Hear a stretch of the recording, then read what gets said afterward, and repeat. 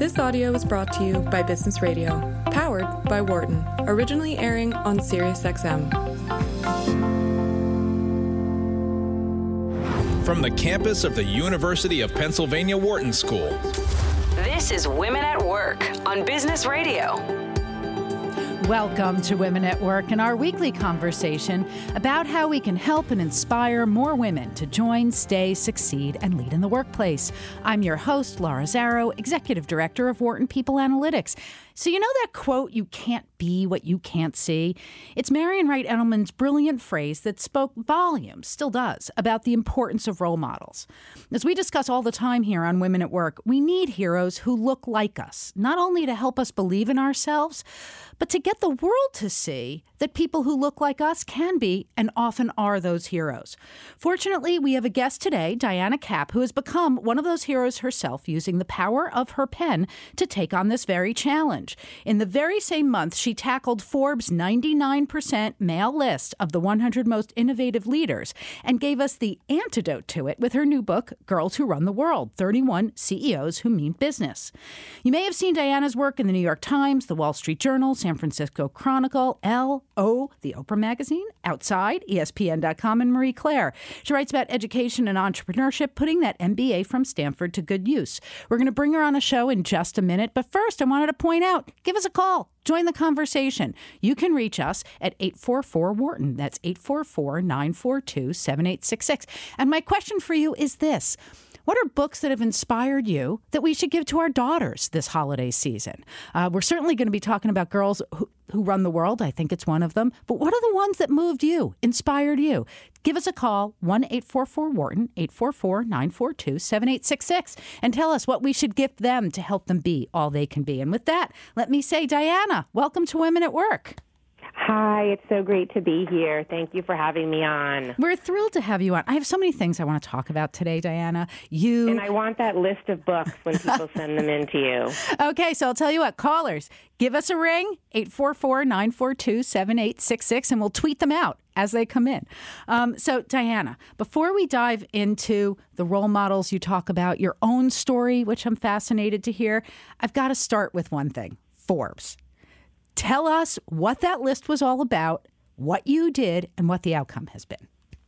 Okay, so it was kind of incredible to have spent 2 years working on a book that's meant to inspire girls to grow up and go for it in life and in business and, you know, rethink what's possible. And 2 weeks before the book is coming out, I'm driving to work one day, and I hear the announcement on the radio that Forbes has put out their 100 most innovative leaders list, and it's a list with 99 men and 1 woman. And I mean, just my immediate shock at that, the fact that, you know, this is such a modern problem. It's still going on. I'm thinking about how much I've, you know, been pounding my daughters that, you know, about my book topic and how excited I am about change. And then, you know, to hear this, I'm crestfallen just thinking of my 14-year-old daughter seeing that headline. And, you know, those kind of lists have really massive reverberations because those are the lists where board members are chosen and ideas for who speaks at conferences and who gets academic appointments, you know, even, you know, for visiting professorships. And, you know, they're really dangerous, I think, actually. And so I was frustrated and annoyed, and I quickly wrote an open letter to Forbes. And since I'd been in touch with all of these women CEOs for the book, I wrote them and asked them to sign on, and then they wrote their friends, and their friends wrote their friends, and had about 180 female CEOs sign on to my open letter. And Ann Wojcicki, the CEO of 23andMe, I asked her to go on NPR and, you know, kind of represent the group, and she did that. And so it was, you know, it definitely made some noise, and each one of us on the list got a personal letter from Randall Lane and Moira Forbes, the editors over there.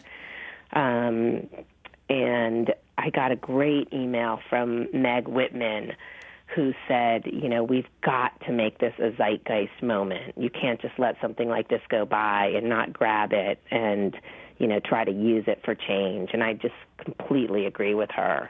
Absolutely. So there's a lot to unpack in there. But first I want to ask, what did the email from Forbes say? It kind of makes this excuse that they used this methodology that academics developed that was, required that the companies have a particular market cap that I think was like $1 billion market cap or $10 billion market cap. And so there really weren't even any women-led companies that were in their set. You can say that's an excuse and they can hide behind it, but the fact that they wouldn't think about what kind of list that would produce, or once it did produce a list that had 99 men and 1 woman, that they wouldn't kind of rethink what does it mean to put that out into the world, and can't we do better in terms of defining what innovation means? Their letter wasn't very impressive. It just felt like a PR cover-up, to be honest. I reached out a bunch to try to have a sit down with Moira Forbes and have a real discussion about what we could do to make change, and she never responded. Yeah, it also sounds like it's ignoring the systemic bias that's baked into that system, because there's a series of reasons why there aren't women CEOs with companies at that level. So by not looking beyond that market cap, they're just reinforcing the bias that's in the system rather than changing it.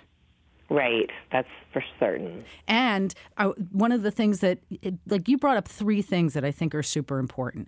So a lot of things are important, but top 3 for me is, 1, that these lists have tremendous impact. I know that I run conferences all the time, and I look to those lists to see who's out there that I haven't been thinking of, so that those lists actually wind up begetting who's on the stages serving as role models. So it's the same group that just gets recycled. And it's even worse, because what the magazines do in response is they produce these women-only issues. Right. And so it's like the 100 most powerful women. But it's undermining to women that it isn't just the 100 most powerful CEOs, and that they somehow have a methodology that can include women. And so I feel like it's really backhanded when they end up, the response to that is always the women-only issue. Yes, and that it ghettoizes the women's work, and at the same time equates a kind of establishment success with innovation, particularly for this list, which actually leaves out the diversity that's generating the innovation that's going to change the business landscape. And so it feels like it's damaging on multiple fronts. I also want to bring up something else, which is that this, for you, was particularly poignant. I know, as somebody who swims in this sea all the time, you had spent the whole year writing this amazing book, steeped in a world of women CEOs. But it was actually kind of great, too, because it might be the best gift of all in terms of being an author with a book coming out, and that happening a couple weeks just made the book very relevant, and it was a reason to be invited on to a bunch of podcasts and radio segments, and people being interested in writing about the book, because I think it reminded everyone that there's a reason that we need to create some role models for girls, because they're really not out there right now. It's not prominent to see women in business being represented for girls to see. Absolutely. So speaking of girls and your girls, as you were writing your book, did you involve them in the process? Did you get their reaction to the kind of amazing group of role models that you've assembled for your readers? I absolutely involved my girls. So I have 2 daughters. I also have a son, but I have a 14-year-old daughter and a 17-year-old daughter. My 14-year-old daughter, who was 13 at the time, it was a lucky thing for me that it was June when I sold the book, and unfortunately for her, she's a figure skater, and she broke her ankle on the first day of summer in a figure skating jump, and so she was kind of stuck not being able to do any of the fun summer activities, but I put her to work. She did a bunch of research for me for the book. Like, she would online research the different women that I was considering, and then I took her around to meet a number of the women that I met in person here in the Bay Area. And then she did a lot of editing of chapters, as did my older daughter, who's a really, really strong writer. And it was just great. You know, they were the ones who told me, like, Mom, you got to get rid of all these exclamation points that you're using to try to sound like, you know, hip and cool, because it just falls flat. And, you know, they kind of saved me from myself, to be honest. It's so funny. I think there might be a special recipe here. We had a guest recently, Joan C. Williams, whose book, What Works for Women at Work, she wrote with her daughter, who brought to her that same kind of like saving grace of keeping her hip and readable for a young audience. Yeah, definitely. I think we need more of these Older partnerships. People trying to write for young people and thinking that that it involves a lot of exclamation points is a really bad recipe. Okay, but I do want to check on something to see if it's just me. When I was reading the book, obviously it looks great. The illustrations are fantastic. And my first thought was, I want to give this to my daughter and my 13-year-old self.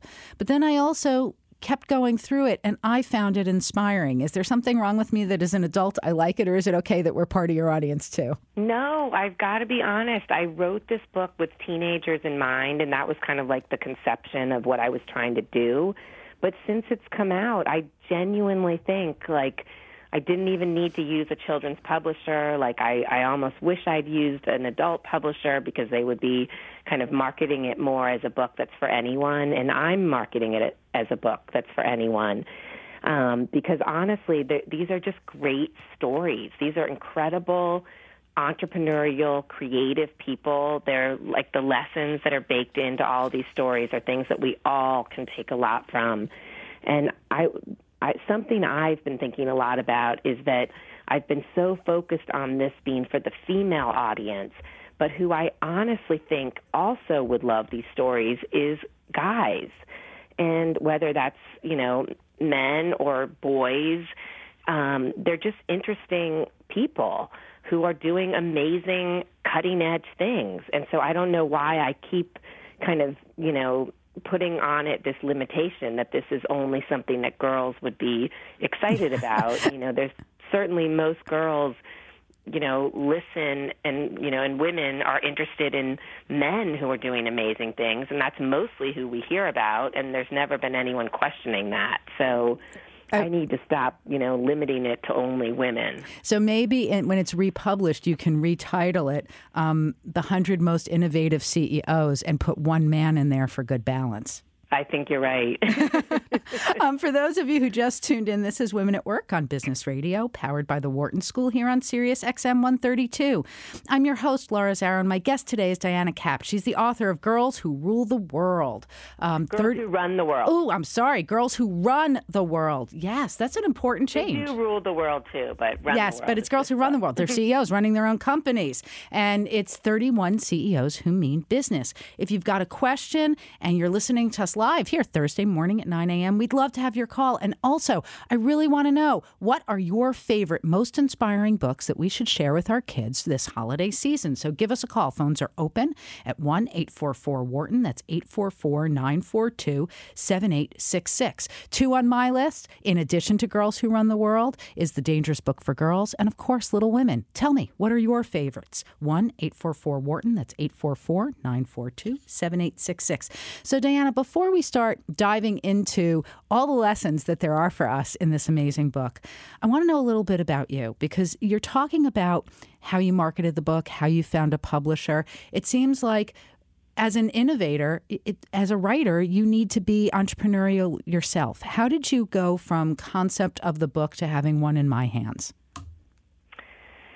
So I've been a journalist for about 20 years, mostly magazine articles and some newspaper. And I've written a lot about, I'm really drawn to this issue of women and work and the kinds of decisions that women have, you know, are facing as young mothers, and, you know, how much ambition we're supposed to have and how we're supposed to balance our lives. So that was already like a zone I was very much in.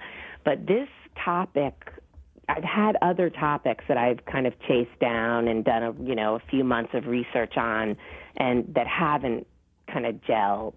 And this one, like the moment I started thinking about it, like a proposal kind of came flying out of me and onto the paper. So it definitely was something I was feeling. It was genuine. I think as a writer, like things have to be very organic to you in order for them to happen. Like they really have to bring together things that are deep in you. So anyway, I spent a couple of months working on a proposal which involves, deciding who are some of the women you're going to have in the book and actually writing the chapters about them and thinking through, what's going to be the format. And this one, I wanted to put a bunch of sort of educational things in the back, so showing girls how to read financials and how to write a business plan or understand what a trademark is and how to give an elevator pitch. So those were the kinds of things that I had to put together.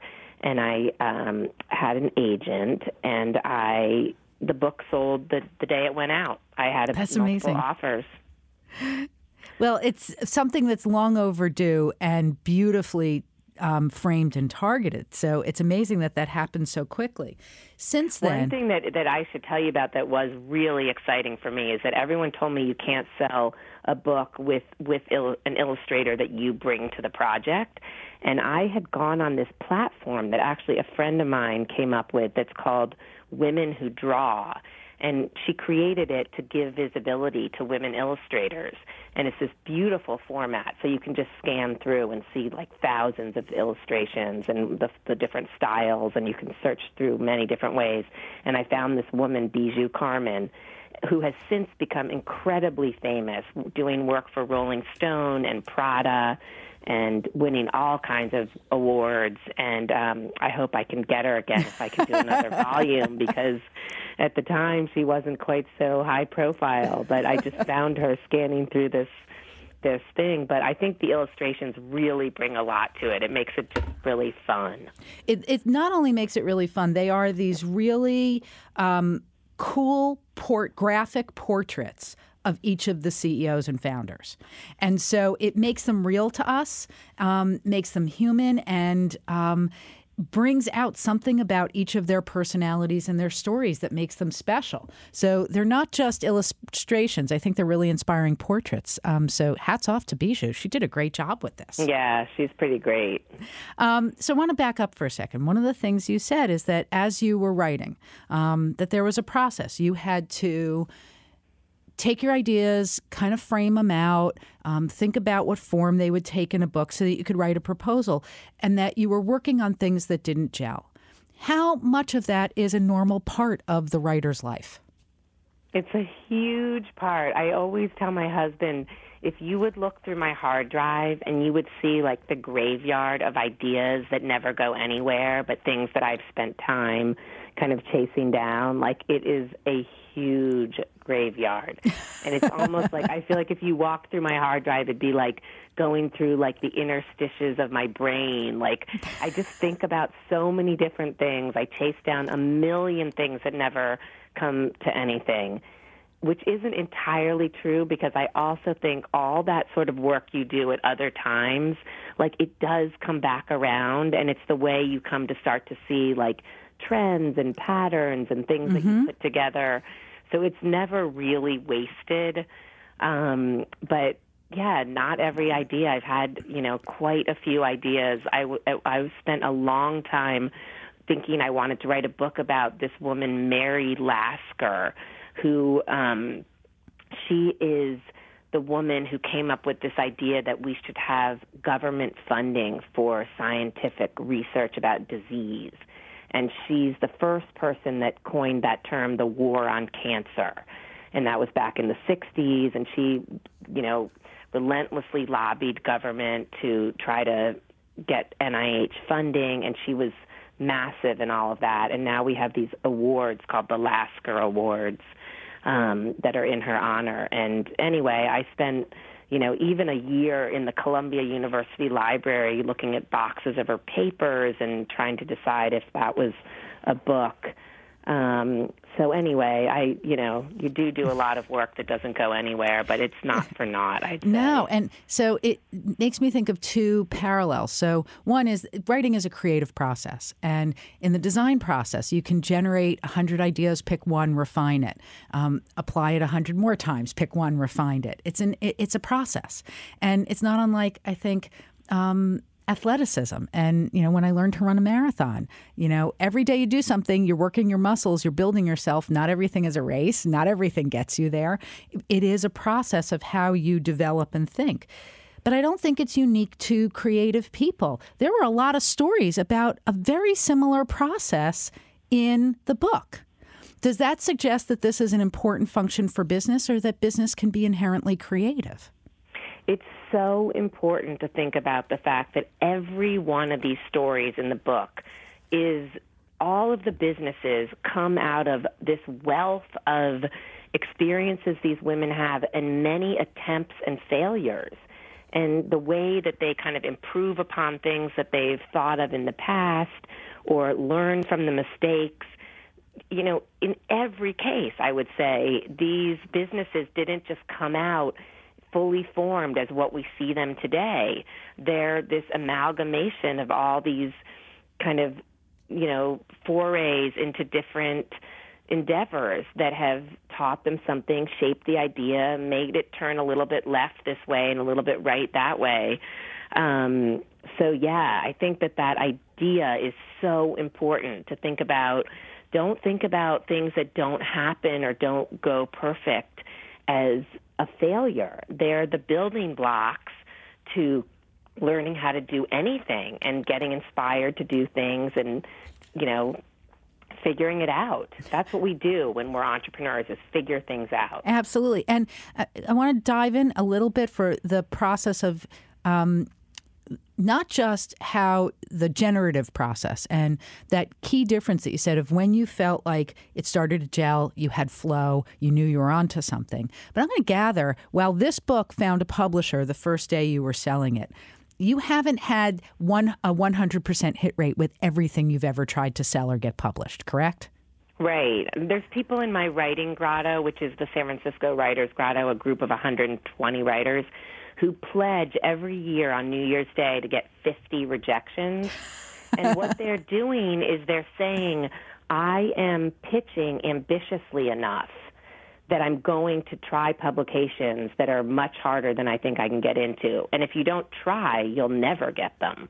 So I do think that that kind of mindset of sort of going higher is going to involve a bunch of rejection, and you just have to withstand that. And building up that thicker skin is what a lot of these women in the book have taught me you have to do. That's why they prevail, because they have a thick skin. How did you develop a thick skin?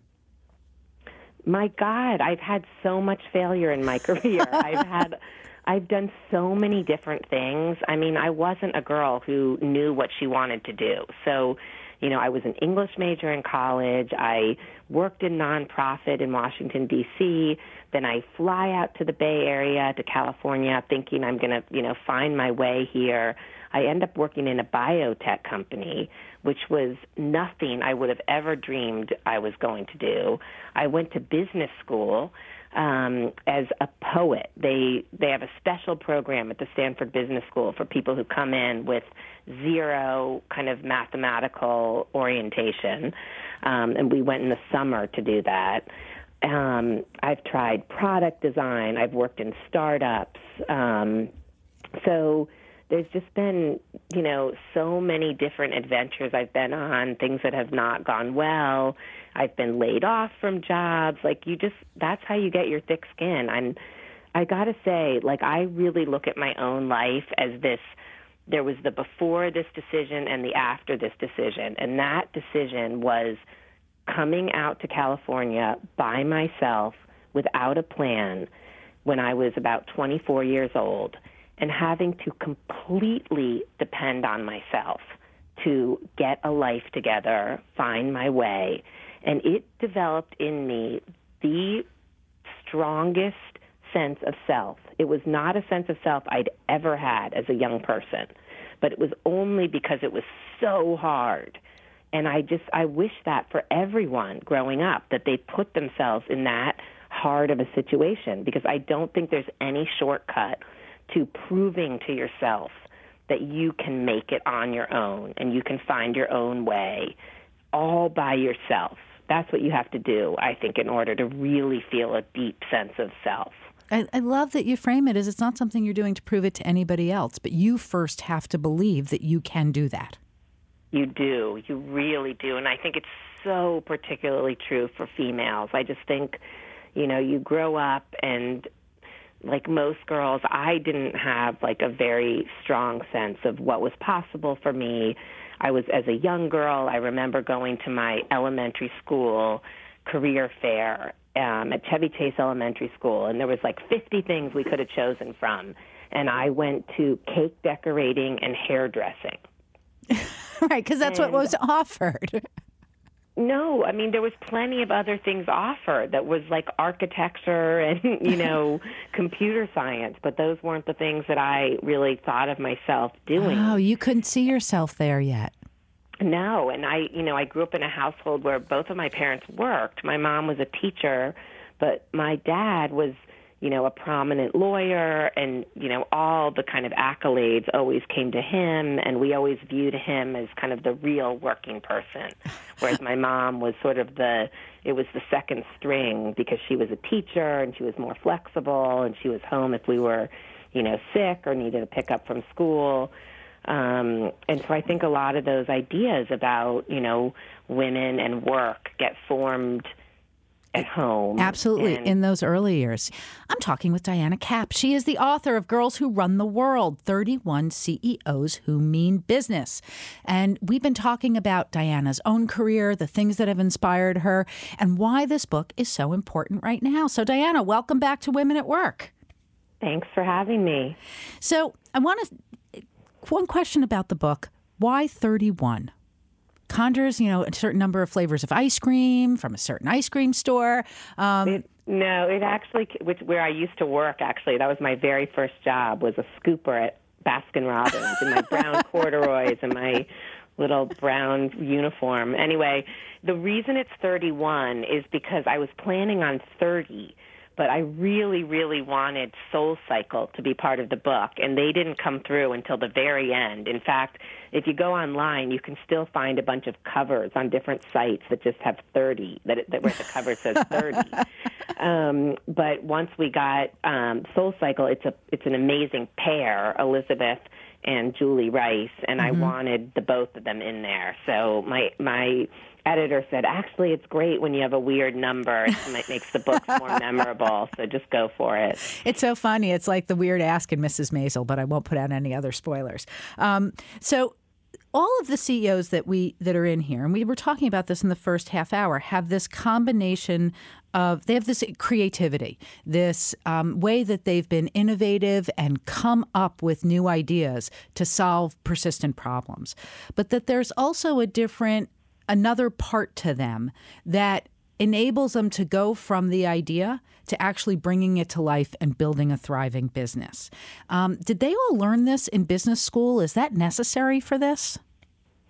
There are people in the book that learned it in business school and that have all the pedigrees that you would expect, but I would say more people in the book, more of these women, they are so self-taught.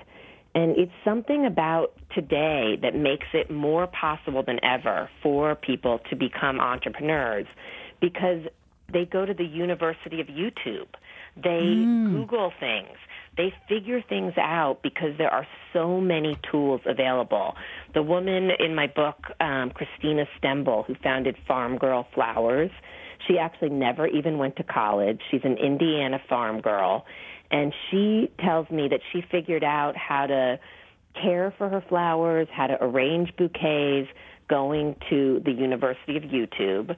She takes online Excel classes for $29.99 to understand how to do her books.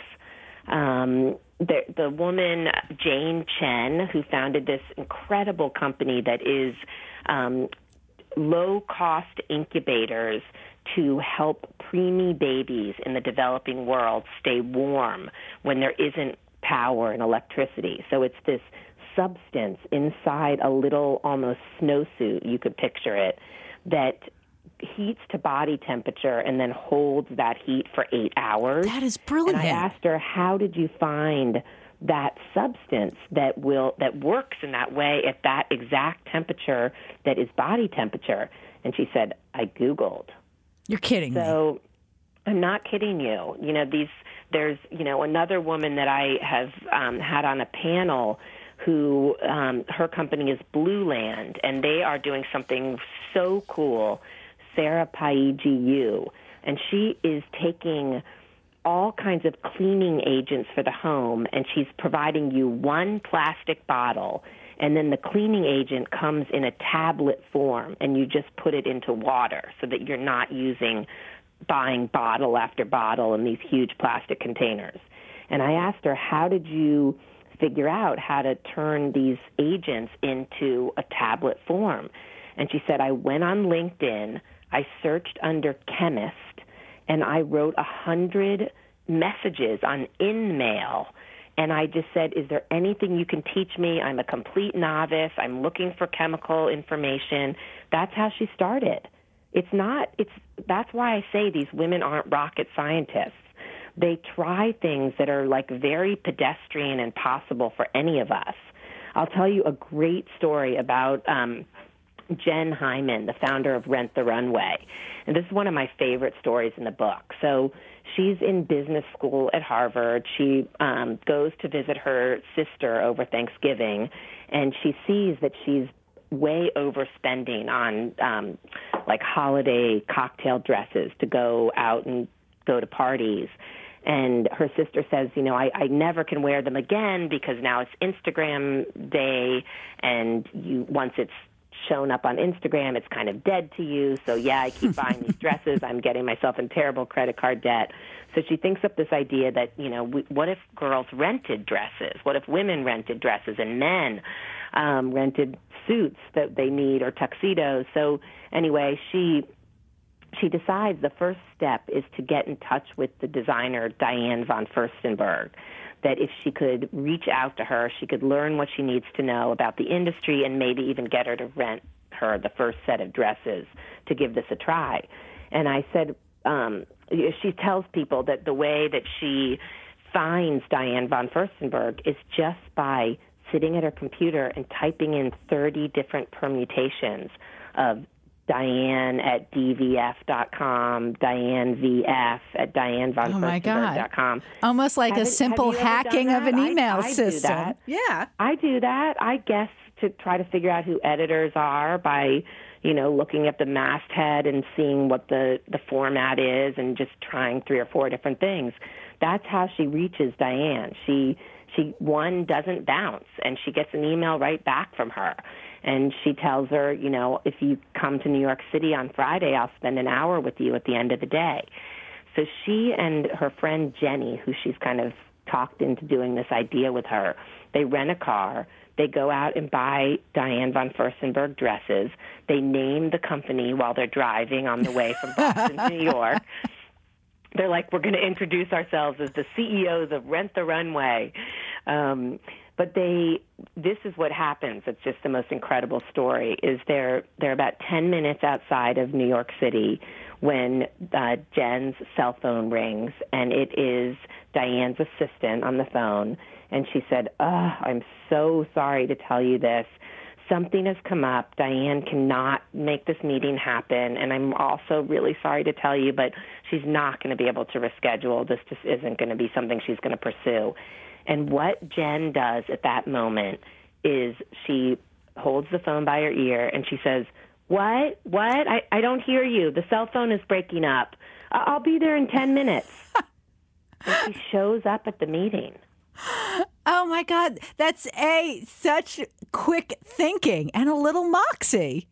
It's mega moxie. It defines moxie. Like, God, I wish I could have thought to do that at some points in my life. Like, I just love that more than anything, I've got to say. And she says that she asked herself, what is the worst thing that could possibly happen? And I'm always telling girls that I talk to about the book, like, to ask themselves that question when they are afraid of something or they want to take a big risk. Because if you actually play out what's the worst thing that could possibly happen and you figure out that it's really not that bad, it helps you go forward. So, in Jen's case, she was like, oh, I could get escorted out. I might, drive the rest of the way and never get in. I might be really embarrassed. But none of those things are, all that bad. And in Right. her case, she went and the meeting actually happened. That's incredible. So for those of you who are just tuning in, this is Women at Work. I'm your host, Laura Sarah, and I'm talking with journalist Diana Kapp about her new book, Girls Who Run the World, 31 CEOs Who Mean Business. If you've got a question, you want to join in the conversation, or your own story of breaking the rules to make success happen, we would love to hear from you. You can reach us at 1-844-WHARTON. That's 844-942-7866. So in this story, aside from the fact it is so delightful and it's so amazing to peel the curtain back on Rent the Runway, which apparently it's not just me using it for formal events, but also women in Congress are now using Rent the Runway. I love that story about women in Congress renting their lavender suits, AOC, from Rent the Runway. So smart. Yeah, talk about people who have pressure to not wear the same thing all the time. But there's also several key lessons in this, or notions, that I want to unpack a little bit. So one is that it sounds like in this case and in the others that you've mentioned, there was a problem. That where it started wasn't with, I have a cool idea. It's that there's a problem that I want to solve. Am I seeing that right as a pattern that runs through these? Absolutely. That's like the best question you have to ask yourself is, what is a problem that really needs solving? You could go through pretty much every story in the book and you'd figure out that, Katrina Lake thought up Stitch Fix because she absolutely hated going online and trying to compare 150 pairs of jeans on different online sites. And she thought, God, wouldn't it be great if someone would just send me the jeans that would work for my body, and they would know that because hundreds of other women with bodies like mine would have given them the data to know that, which is now possible. The things in the book start with a problem. There's Jessica Matthews has this incredible uncharted power. It's a green power company that she figured out going to her aunt's wedding in Nigeria, where the lights went out at the wedding and these terrible generators that puff off all this terrible pollution had to come out. And apparently, the power going out is just a constant in the developing world. And so she figured out this way to use the energy from motion to power the grid in the developing world. And she started with a soccer ball that, she got the kicking motion to power a battery that then could charge cell phones. And then she put it into the wheels of suitcases. And so when they roll, it creates power that can charge a cell phone. And then now she's got it in strips on the road. And if you just drive over it, the motion of the car is allowing them to power street lights and things like that. So, yeah, it starts with a problem that you have personally usually. And that's what drives this whole creative process of, isn't there a better way? Yep. At its heart, it's, to me, what the key is to innovation versus creativity. It's that innovation is applied creativity to solve a problem. Yes. And I tell them in the book, when I have suggestions in the back of how do you brainstorm a business idea, is make a hassle list. Things that drive you crazy and you hate dealing with on a daily basis, whether that's I can't run the VCR in my house, or I hate walking the dog, I hate picking up the poop, our recycling is overflowing. And then you could just start to think through those things, and are those things you could do for someone else? Or can you, for me, I hate that I'm always reusing, I'm never reusing plastic bags. I don't have a good way to wash them out and dry them out. So that's something I'm telling my son, you need to build me something so I can hang my plastic bags and reuse them. Yes. I need that product. Yes, because I'm jerry-rigging it at home and it's making a mess in my kitchen. So I'm a client too. So it sounds like part of it is you need to see a problem that you want to solve. But then there's this interesting pattern that I'm hearing in figuring out how to solve the problem. And it's not something that's like a light bulb moment that happens instantaneously. It seems like there's a commitment to a diligence, persistence that all of these women had in knocking on a lot of doors and sending a lot of emails and reading a lot of things.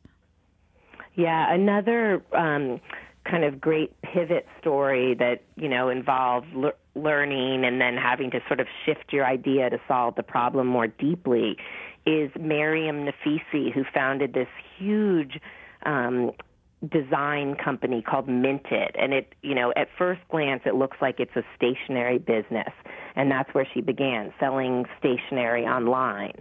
But what she figured out, first of all, she launches her company, and for the first 30 days, not a single person purchased a box of stationery. And that led her to think, God, I got to solve this and do something more interesting. What would make this really different? And what she thought of was this kind of small side idea that had been brewing in her brain, which was, what if I could incent designers from all over the world to enter a contest, and we would choose the best independent designs, and those that got voted on by the community would get printed and produced, and those would be something that we sell on the site. And so it was the fact that the just plain old boxes of stationery didn't sell that led her to work late at night with a coder who she hired, I kid you not, on rentacoder.com. This was just like a little side project. She was the CEO during the day, and then at night she developed this tool that allowed these contests to happen. And now she's like reinvented design by sort of democratizing this whole process so that a designer anywhere in the world, even if they're basically a plumber during the day, but they're an incredible designer, they can enter and have their designs produced. And now she's producing fabric and art that's for sale and cards and stationery. And it's, a massive platform. She's now working with Target to design things and going to be working with a lot of other companies to produce private label products. But it really started with her having a problem that she wasn't selling anything and her idea wasn't original enough. And so kind of tweaking it to think of what would be a better take on this that hasn't been done. And then that becomes the big idea, is this, a platform where designers can have their work chosen by the crowd. So again, this is somebody getting the critical skill set that she needs to get the business launched through things that are readily available online. Rent-A-Coder, kind of amazing, up there with, University of YouTube, huge. I love that we can frame that as a concept now for our listeners, but also that she used data early on. She was measuring what was happening. And while it was heartbreaking to not have any sales, it was important information. And that she put that immediately to use and then essentially ran the equivalent of an innovation tournament. Completely. But I think we can't overlook the fact that she didn't just give up and kind of deflate when she didn't sell anything for 30 days. Yes, that was very difficult, and she was very stressed out, and particularly because her early money came from friends and family, so she was just like feeling terrible that maybe she had, led them astray. But she somehow found within herself this deeper well of confidence that's like, I believe in what I'm doing. I'm going to stick with it. And I think that is so key to all these businesses because it's really hard to get something started. I don't care if you're a man or a woman. It's, entrepreneurship is just, it's full of difficulty and kind of rolling the ball uphill and having it slip back a little bit. That is the nature of the beast. It's just nobody has it easy. No one has it go right the first time. It's always tweaking and improving and learning from the things that don't go well. One of the other patterns that I saw is a discipline that was there. It was a focus. So at the same time that there's a big dream, there's a big need that these entrepreneurs are trying to meet, or a problem they're trying to solve. And it seems like an almost inexhaustible capacity to keep digging and learning until they find what they need.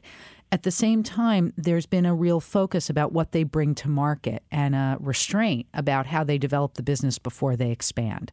Is that a real pattern in here? Is there a principle behind it? Talk to me a little bit about it, because it seemed to keep coming up for me. Yeah, I mean, I think at the end of the day, it's, this isn't just some throw paint at the paper, and, you have to be thoughtful and disciplined and very hardworking.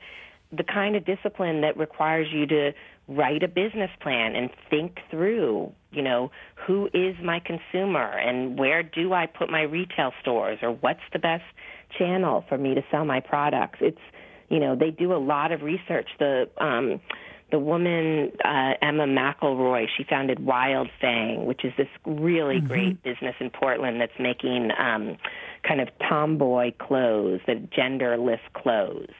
And she says that she went to 180 homes and spent time in the closet with those women, talking about their clothes, how they think about their clothes, what they wish they had in their closet, what they're wearing. That's how she figured out that there really was this desire to have more genderless clothes. She had a hunch about that, and that was something that she herself wished that she had, but she had to first figure out, is my hunch right? Is this really what customers want?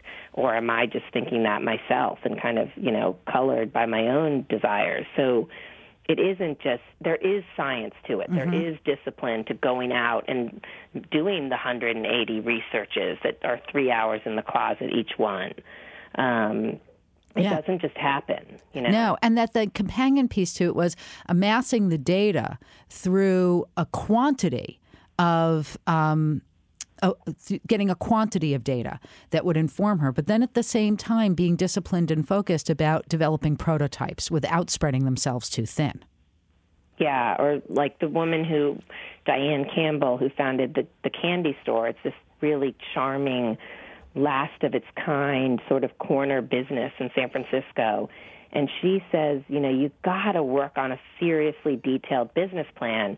And I don't say that so that you don't dream big, but it's because that practice of thinking it through is really critical. You do need to think about why you're doing particular things, or what is your cost structure going to be, and what's realistic. Otherwise, you just won't make it out of the gates. So a big part of this book, Diana, is that these are new role models for all of us.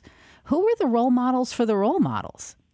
Did you see any patterns there or find anything exciting?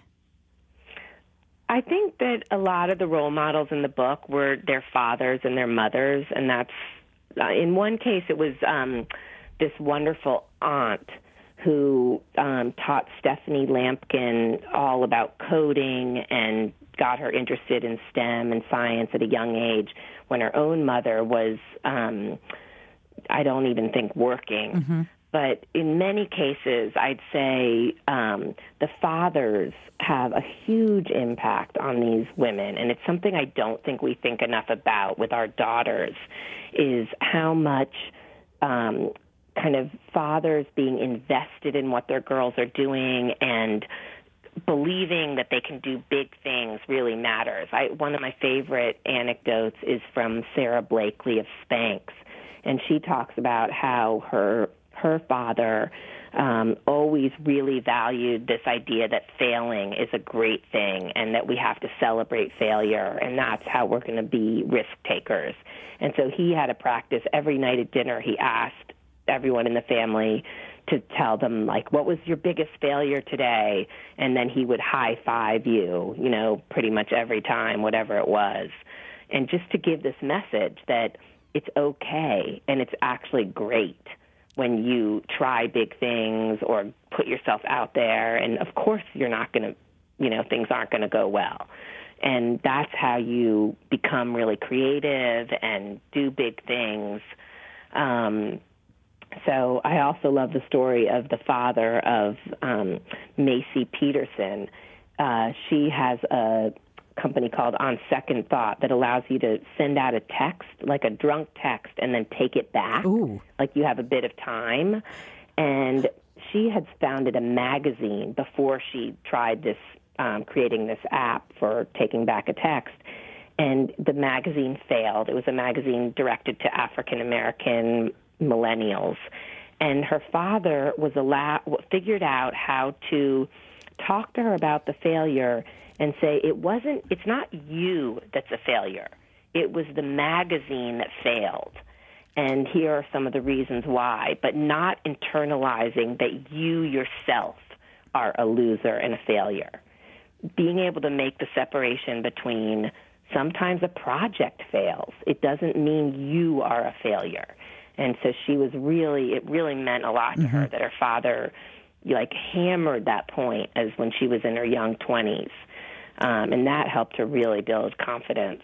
It makes sense, and it almost seems like there's this kind of trio or a couplet of values that we get from these experiences. That one is we've got to keep trying and be persistent, have faith that you can find the solution, and to remember that if you haven't been rejected, if you haven't failed, you haven't tried enough, and that it's not you, it's the idea, and that you can find a solution if you keep trying. 3 fair messages to take out of it? Those are great messages. They really are. Diana, I can't thank you enough for joining us today and for writing this amazing book. For people who want to find you, where should they go? They can find me at www.dianakapp.com. That's Kapp as in Paul. They can look at girlswhoruntheworld.com. And I have lots of information about the book. The book is available in your indie bookstores. Ask them to order it if they don't have it. And also on Amazon, on BarnesandNoble.com, and at Target.com. Fantastic. And you can still get it in time for the holidays. Diana, thank you so much, and thank you, everyone, for listening. For more guest interviews, check out our Wharton Business Radio Highlights podcast on iTunes and Google Play.